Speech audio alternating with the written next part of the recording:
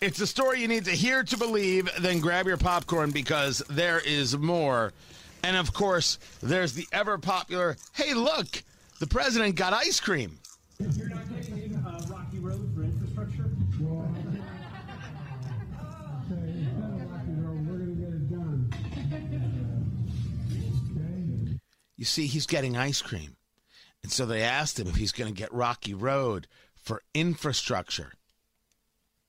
That's what our vaunted press corps asked. You have got strikes against militia targets in the Iraqi-Syria border from the U.S. You have those militia groups responding, and we have fired back.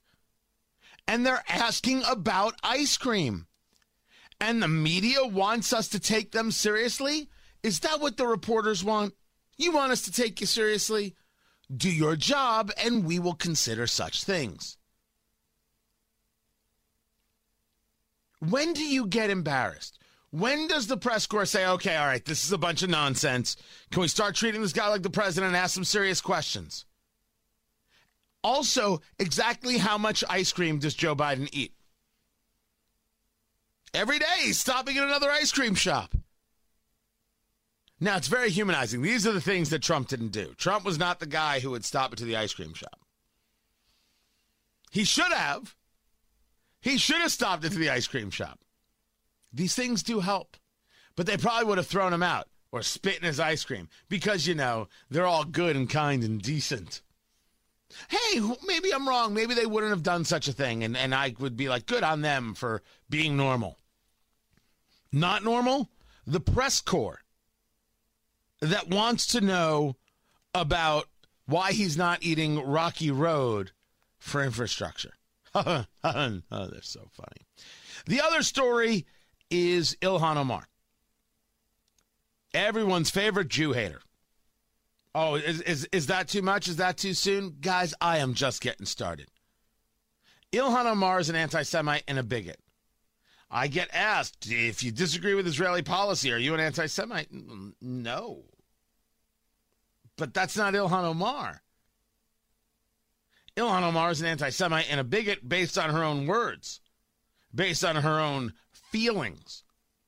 And it was the other day where she compared the United States to the Taliban, to a terrorist organization. She never has a word for Hamas. Well, I take that back. She did throw Hamas in there. Maybe finally recognizing that Hamas is a terrorist organization. But only because the U.S. is the same? Of course that's not true.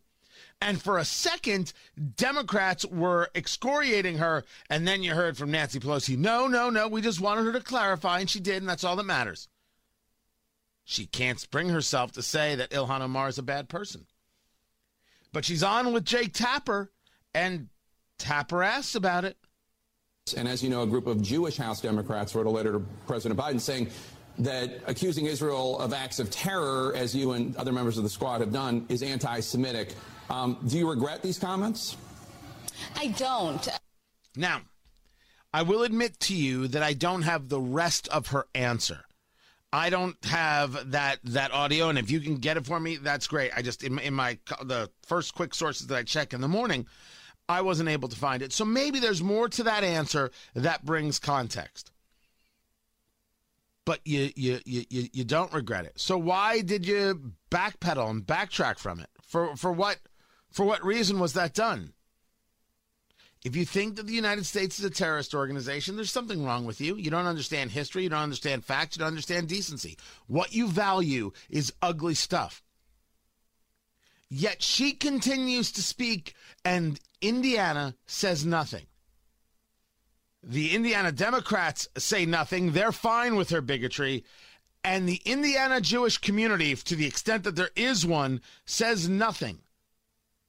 Says nothing. The only person who I have seen speak out loud on this subject is my rabbi, Ben Sendro, writing at townhall.com, The World is Upside Down, talking about the coverage between Israel, the media coverage regarding Israel and Hamas. He's quoting Les Miserables. The law is inside out. The world is upside down. I have not seen the rabbis of Indianapolis say word one. If it's Mike Pence and RFRA, you better believe they're going to have themselves an op-ed. Whoo! And it's going to get printed by the Indy Star like you wouldn't believe. How about something excoriating the bigotry of Ilhan Omar and the association of Congressman Andre Carson, who approves of such things, or at least as they're said by Rashida Tlaib, also a bigot.